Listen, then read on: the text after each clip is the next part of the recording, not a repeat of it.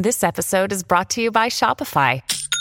Forget the frustration of picking commerce platforms when you switch your business to Shopify, the global commerce platform that supercharges your selling wherever you sell. With Shopify, you'll harness the same intuitive features, trusted apps, and powerful analytics used by the world's leading brands. Sign up today for your $1 per month trial period at shopify.com/tech, all lowercase. That's shopify.com/tech. Spinner.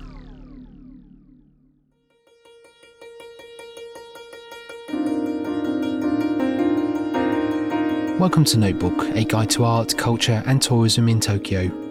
My name is Stuart Monroe, and around this time each Monday, Wednesday and Friday, I'll bring news and views from Japan. On today's episode, we look back at films by director Kazuki Omori, who passed away this week. But first, the East China Sea. The Japanese government's moving ahead with plans to develop a series of unmanned drones that both tackle and deploy underwater mines. One issue at the heart of territorial claims surrounding the Nansei Island chain, southwest of Okinawa, as well as the Senkaku Islands to their west, is establishing a constant presence at sea.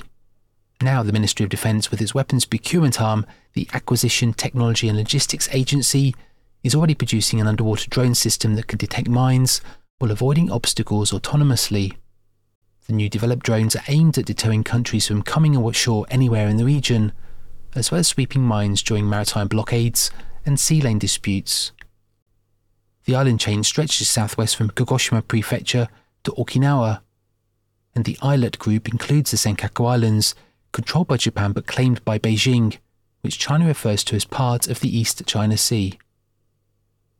Meanwhile, the film director Kazuki Omori, who'd been battling acute myeloid leukemia, an extremely aggressive form of blood and bone marrow cancer, passed away last weekend at a hospital in Hyogo. He was 70. A funeral was held earlier this week for close family members, with a farewell party to be announced at a later date.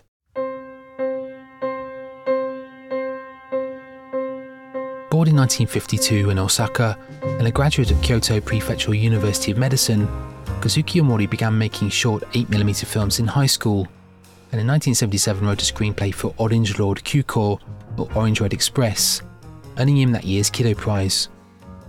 The following year he adapted the screenplay for film and debuted as its director. It was a debut that attracted as much attention from the studio behind it, handing reins to an unseasoned filmmaker, relatively unheard of for an industry that prides itself on apprenticeship. It wasn't too long either before fellow filmmaker Kazuhiko Hasegawa invited him and 8 up-and-coming directors to form the production office Directors Company in 1982. Directors picked from the fringes of either Nikkatsu, pink film or independent cinema, which in itself stirred controversy among fans and the notoriously conservative film industry. Omori soon passed the National Medical Examination a year later, but suffice to say the ambitious films produced by the Directors Company, sometimes made in collaboration with major studios and TV stations or under its own banner, didn't always connect with filmgoers, and many failed at the box office. After 10 years of challenging filmmaking, the company closed its doors in 1992. During his career, Omori made about 30 films, including Disciples of Hypocrites in 1980, depicting his own time as a medical student, and a year later an adaptation of Haruki Murakami's novel Hear the Wind Sing in 1981. But Omori is better known for working on the Godzilla series from 1989, writing and directing Godzilla vs. Biollante and Godzilla vs. King Ghidorah, as well as writing 2 other screenplays for the series. At a lecture in 2018 entitled When Human Performance Disappears from Movies, Omori reflected on how the new millennium generation of filmmakers are as influenced by animation as they are Akira Kurosawa. By animating a character, he said, it's the director who creates the performance.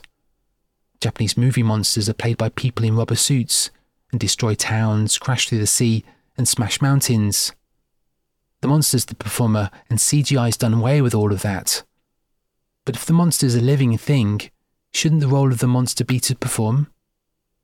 While films are not autonomous, they're directed, and as waters off the Senkaku Islands are now being touted as their own stage for autonomous manoeuvres, as much attention should be placed on who or what will be guiding new autonomous drones soon to patrol the southeastern seas of Japan. That's all for now. I'll be back for this week's third instalment on Friday, November the 18th.